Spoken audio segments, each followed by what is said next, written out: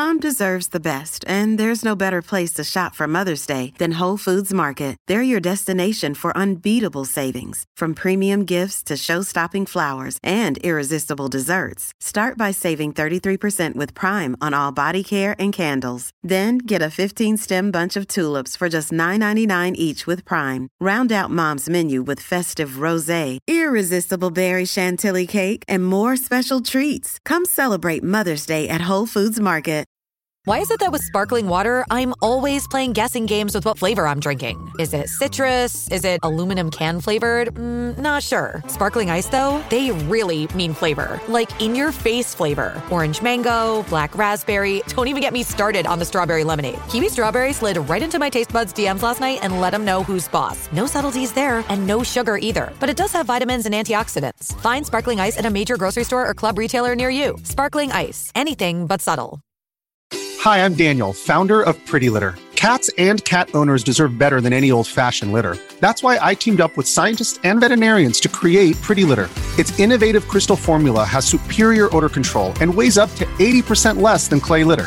Pretty Litter even monitors health by changing colors to help detect early signs of potential illness. It's the world's smartest kitty litter. Go to prettylitter.com and use code SPOTIFY for 20% off your first order and a free cat toy. Terms and conditions apply. See site for details. Hello and welcome to the Olive Magazine podcast. My name is Laura Rowe. I'm the editor of the magazine and your host for this week. On this week's episode, the team discuss what constitutes a perfect gin and tonic. You might be surprised at the answer. Gregor and Janine fight over the best one-pot recipes. I don't have favourites, honest, but this week I'm backing Janine. And I talk to our social media savvy digital intern Jordan about our favourite Instagrammers.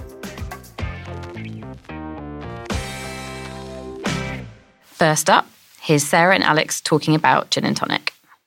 Hi, so I'm Sarah. I'm the drinks writer here at Olive, and I'm here with Alex, who is our editorial assistant and digital writer. Hello. And we're here to talk to you about gin, because we're all massive gin fans on the are. old team. Perhaps like it a little too much. But we decided to kind of go back to basics and talk about the classic gin and tonic, and where it's come from and why it's so popular. Mm-hmm. And some little twists on newer gin and tonics as well. And how to match your gin to what garnish, because there are some crazy things happening at the moment and it can all get a bit overwhelming. Yes, Sarah's getting a bit stressed. Yes, I am. So gin and tonic came about when the British Empire was at its peak, and there was lots of trading with India, with the East India Trading Company, and people were given quinine to fight against malaria. Mm-hmm. Now, quinine is incredibly, incredibly bitter. So to kind of make it more palatable, people mixed it with gin, which is the obvious thing to do, really. Right. And that's kind of where the first gin and tonics started coming from. And then when they came back to the UK, back to England, they had developed a taste for it and thought, actually, I want to continue drinking this. Yeah, not just to fight malaria. Not just to fight malaria, which is why it's called tonic. Right, I actually didn't know that. Yeah, but back in the day, it would have been very different to how we see tonic. We see tonic as this crystal clear, bubbly liquid. Mm-hmm. And in fact, it would have been more like a syrupy consistency, and it would have been brown. Okay. Because quinine comes from, it's actually a bark. Once you soak that in water to make your quinine tonic or syrup, it's a really kind of gross brown colour. Lovely. Which, yeah, thankfully has been kind of stripped I'm out glad of it's most. evolved. It has definitely. So that's kind of how it came about, really, and it's been popular ever since. And gin has just exploded in the last couple of years, and it is everywhere, and it's gone from a kind of stuffy drink that your nan drinks to actually the thing to have in your glass. Yeah, it's very trendy. But it can all get a bit confusing, so we're going to talk about kind of why people are experimenting with it and how to best pair your gin with your tonic. And now, obviously, people take a lot of care. There are so many brands available. People take a lot of care over what gin they're choosing. Yeah. But tonic is just as important. Yeah, it's 2/3 of it, isn't it? So exactly. It's more important if, Well, yeah, exactly. You don't want to drown your gin. You don't want to mask the flavours of that gin that you've carefully selected out of the thousands and thousands of bottles that are now available. And there are loads of different tonics available now. Yeah. So, only about the past 2 or 3 years, isn't it? Really? Yeah, that's kind of been sparked in reaction to the gin craze. So there's some great brands out there. And I mean, obviously, Schweppes is still the market leader, which I'm not angry about. I think Schweppes is a great choice. It's classic. Yeah, I do prefer the Fever Tree, but I think also some people don't actually like Fever Tree because they think the taste is they don't like the taste because it's got quite a distinct taste, doesn't it? Exactly, and that's because Fever Tree actually uses proper organic quinine. Right. Whereas brands Schweppes like Schweppes or supermarket-owned brands are using artificial flavouring. Right. Fever Tree actually uses the real thing. I see. Which makes it a little bit more bitter. And then there's tonics like Henry Thomas tonic, which is German, I think. Right. And that is incredibly bitter. Double Dutch is kind of a nice in-between. It's a real kind of all-rounder. So there's lots of different ones for you to experiment with. Mm-hmm. So what are the classics that you would pair that with? Oh. And also garnishing, because that's really important as well, isn't it? So you've got your gin and your tonic, and traditionally it was lemon or cucumber, but now there's all sorts, which we'll talk about in a bit. But what would you say is the classic? Well, again, pairing that lemon or lime with it actually also goes back to the same kind of era because it's citrus to fight scurvy. Oh, yeah, of course. All makes sense now. So what we can conclude is gin and tonic is very good for you. Yes, we'll be drinking very, very good for you. Only in moderation, though, of course. Of course, we drink responsibly. So you've really got to think about what kind of notes are in your gin when you're picking your tonic. So, for instance, something like Tanqueray, which is Tanqueray 10 specifically, which is really citrusy and bright, needs a tonic that's not going to overpower it and that has those kind of citrus undertones. So something like Fever Tree is citrusy, it's clean, it's not going to overpower. Mm-hmm. If you've got a spicier gin, you might want to try something a bit heavier, a bit bitter. If you've got super sweet gin, you might either want to complement it and go for a sweet tonic, such as Double Dutch is a bit sweeter, or 1724. That's in those little, it looks kind of cool. It's in a different shaped bottle and it's got a yellow label, but that's a little bit sweeter. So that's best paired with?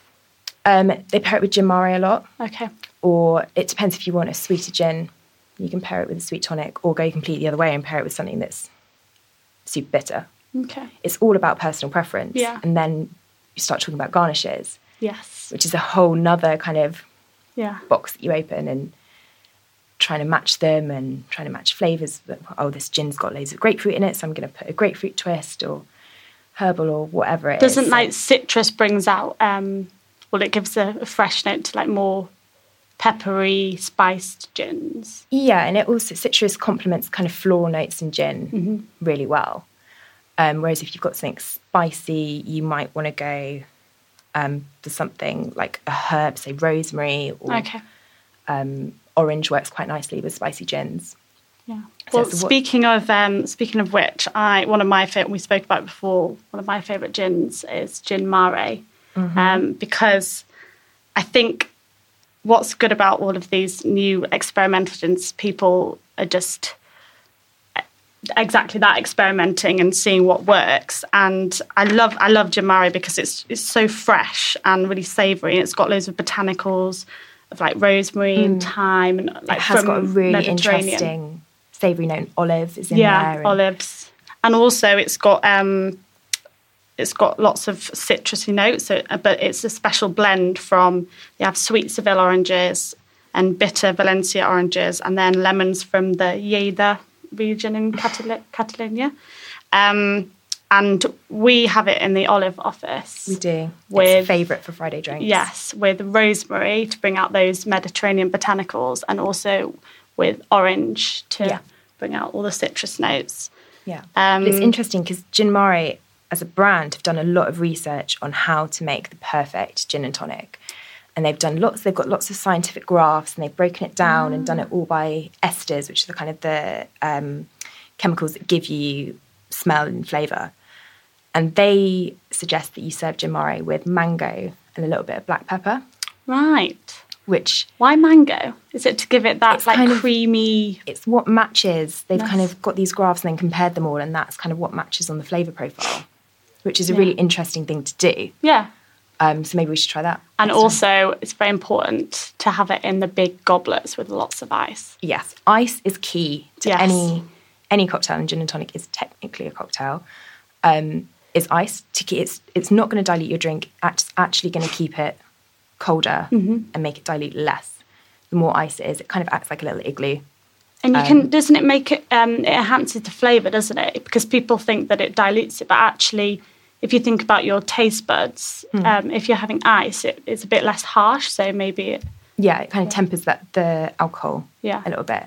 But yeah, the goblets are great because they kind of, the way that they're shaped and that they curve up at the top means that they are kind of like a champagne flute. It's concentrating the flavours, or a wine glass. Yeah. It's concentrating the flavours to your nose as you drink it. So it's ideal. Cool. Now, I'm a bit of a stickler because while I think all these new gins are fantastic, I am getting a little bit bored of gin now, which is really controversial. I know. Our editor is shaking her head. I'm going to get fired when I go upstairs. But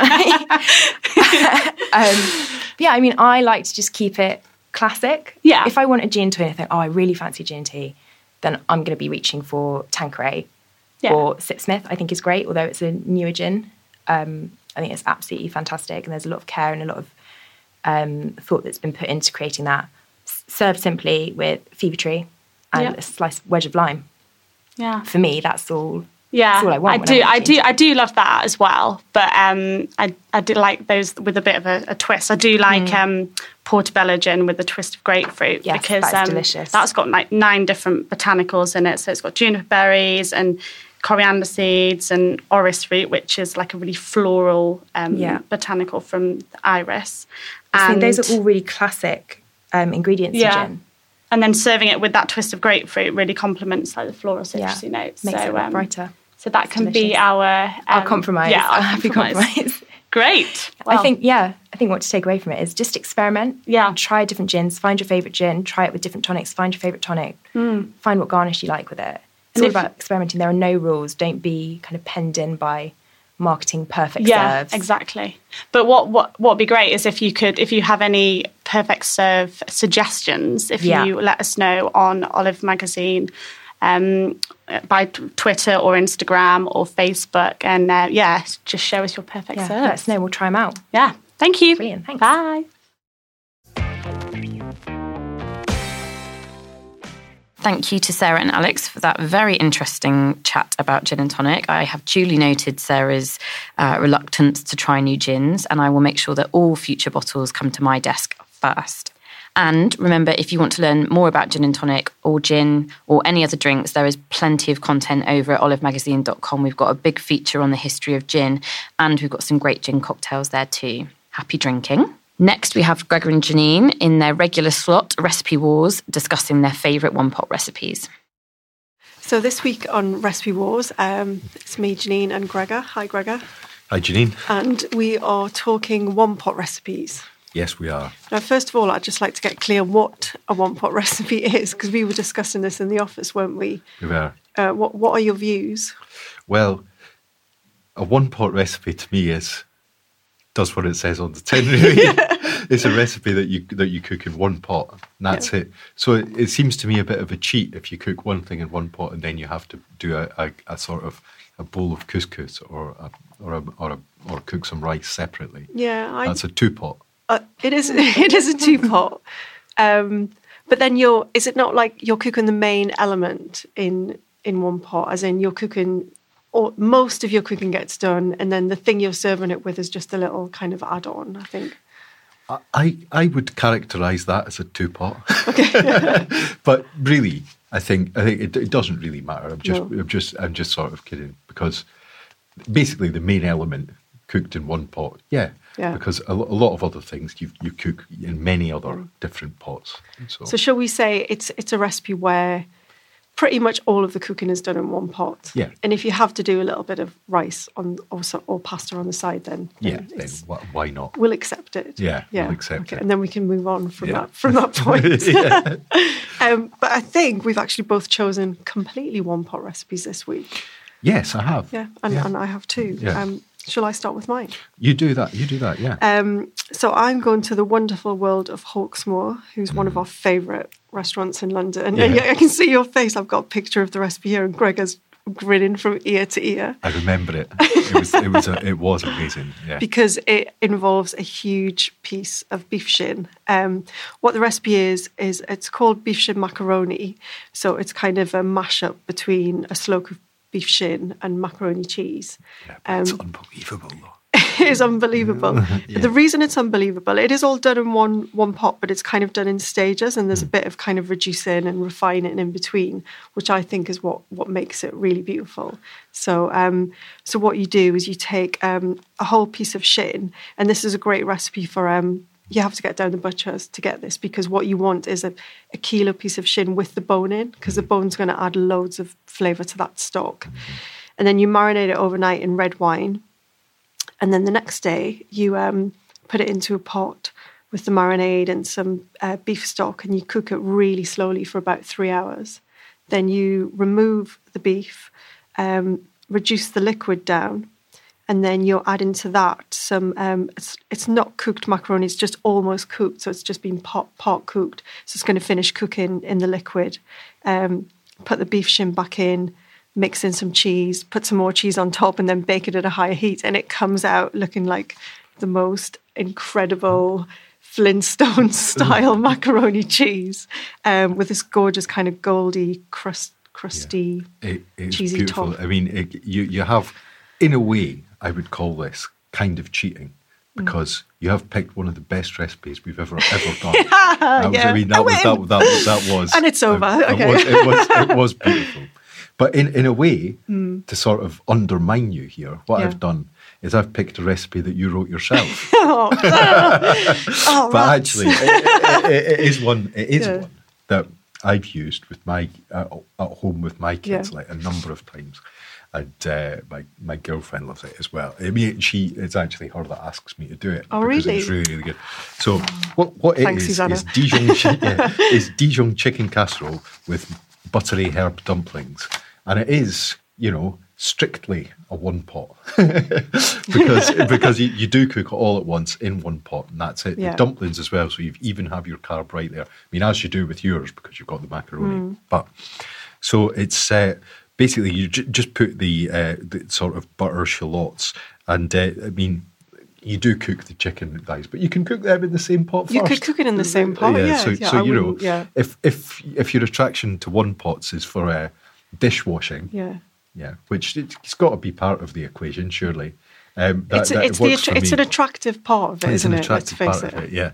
As well as just being able to put it in the Maybe that's why oven. she loves it so much. Are you a multi-pot man when you cook normally? No, and I tend to wash my own dishes as well. Oh my God. But, it's because I can't do anything else. But there you go. And so I cook, you cook the chicken, and then you put it in the pot along with the various vegetables, wine, chicken stock, double cream, tarragon, and then you make the little dumplings as well. You just put them on the top and whack it in, and with a lid.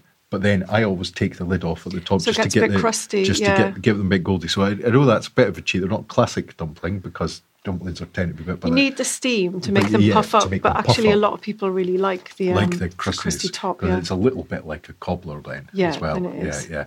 But I love dumplings. Yeah. Don't see enough dumplings in this world. I'm a huge dumpling fan. Yeah.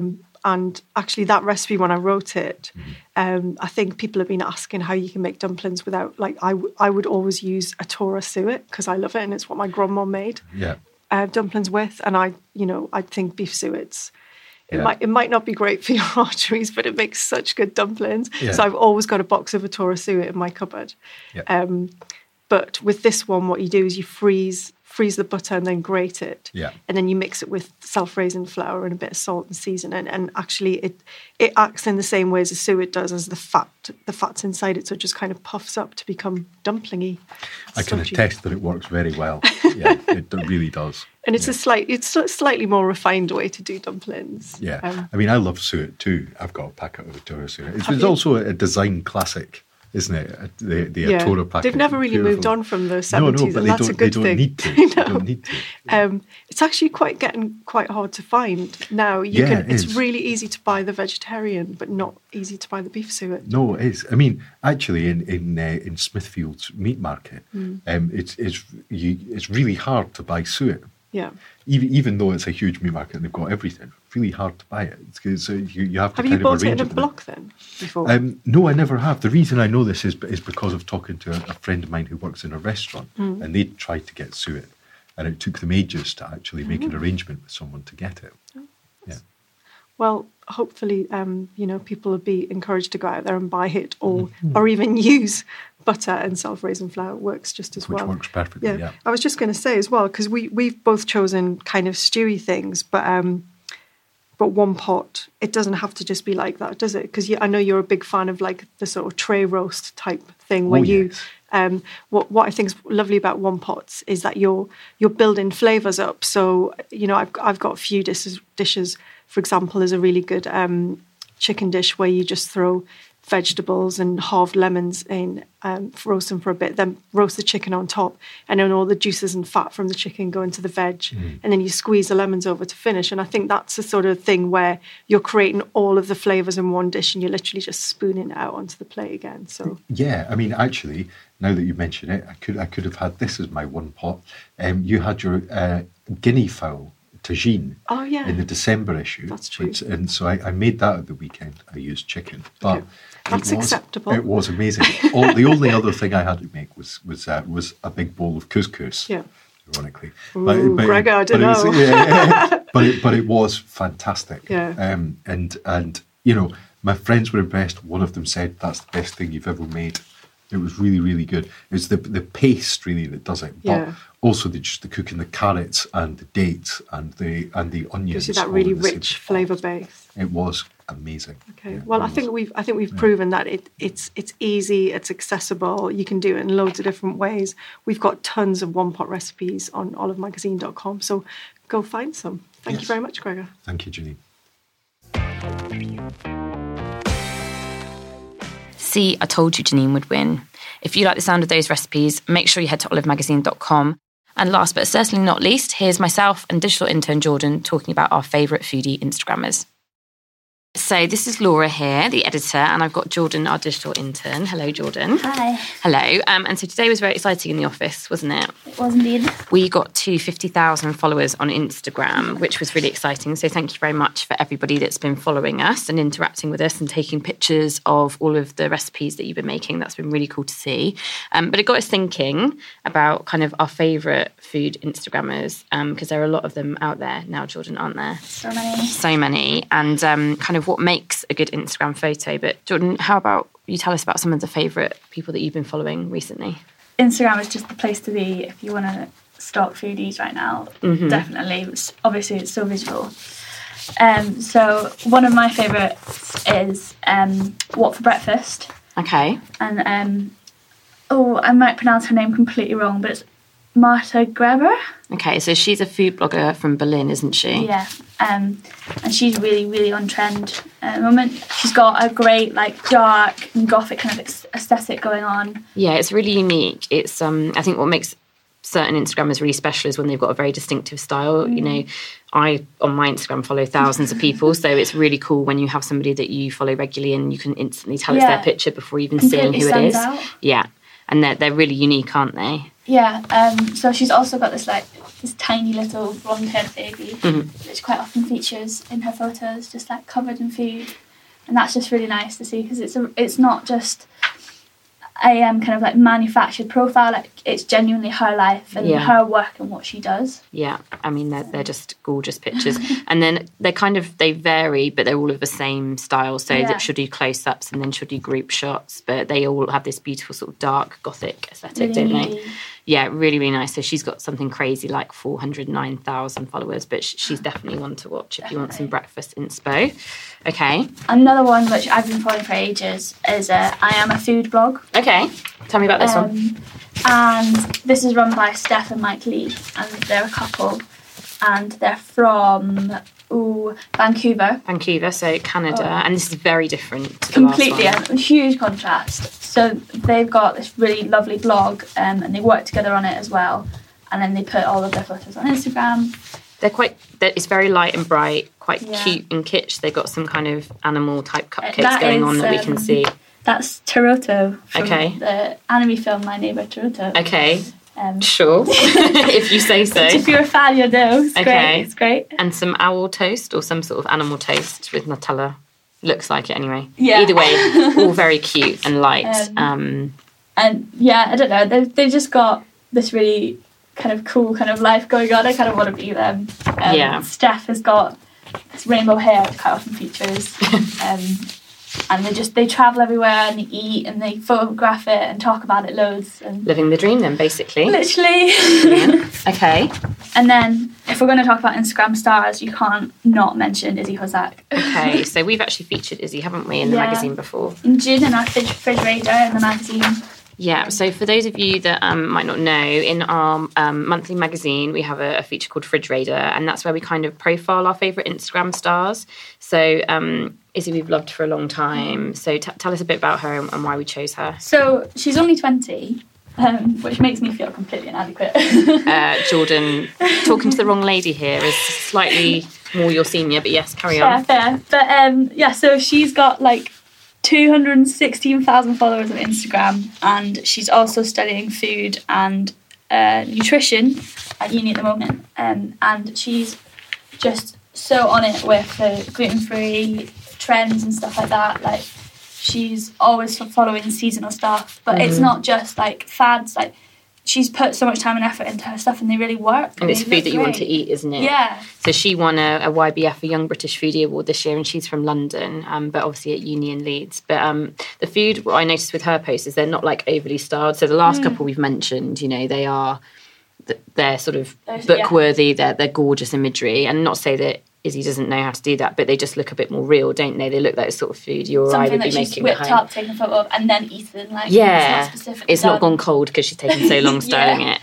It's just really natural, and just food you want to eat. She's a real star, definitely one to watch, and a great British young foodie. Yeah, she's really good. Absolutely. So her blog's called topwithcinnamon.com. Definitely one to check out. I've got a couple of others. They're really bakey. Okay. Nutmeg and Honeybee. It's an American lady, and she is amazing with macarons. Yeah. She's so good. She does do bakes and other things like that, but it was a lot of those little treats.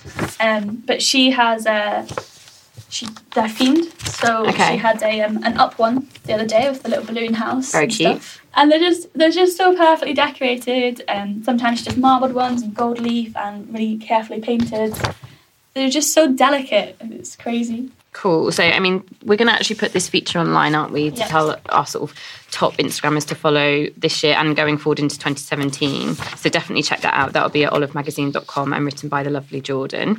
But Jordan, let's give a few tips now on what we think is a good way to take Instagram photos yourself. Because, I've got a personal Instagram and I take pictures, but there's definitely a technique to it, isn't there? No doubt. I don't know. I'm not an expert in it either. Mine's a bit of a mess, but certainly some people have got the knack. Yes. I think one of the things is lighting, really important. Yeah.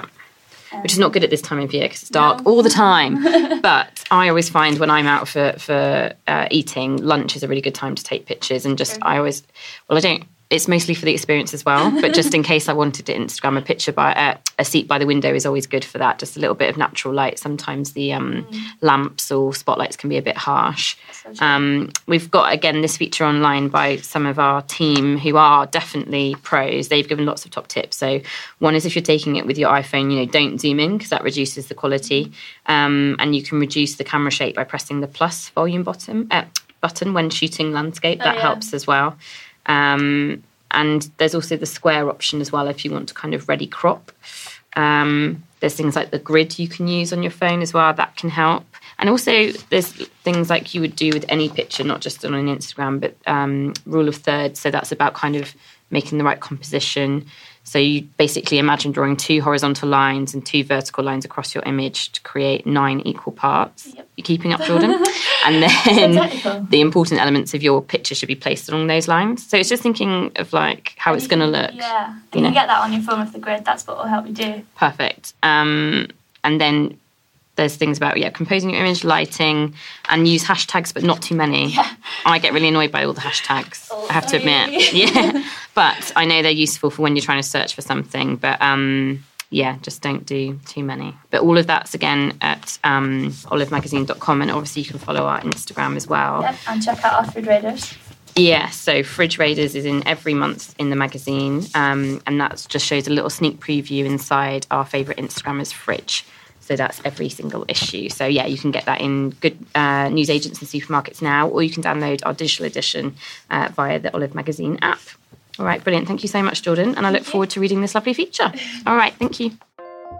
Thank you to Jordan and everybody on today's podcast. I hope you enjoyed listening as much as we enjoyed chatting and eating and drinking for your pleasure as ever. Make sure you tweet us, Facebook, Instagram, email, write us a letter, ring us up to tell us what you think and if you've got any suggestions for next week or any future podcasts. Remember, you can subscribe and download our podcast for free each week via iTunes, Acast, or your favourite podcast provider. And you can now listen to them on our website too. Just click the podcast tab on olivemagazine.com. Happy listening, happy eating and drinking, and we'll see you next week.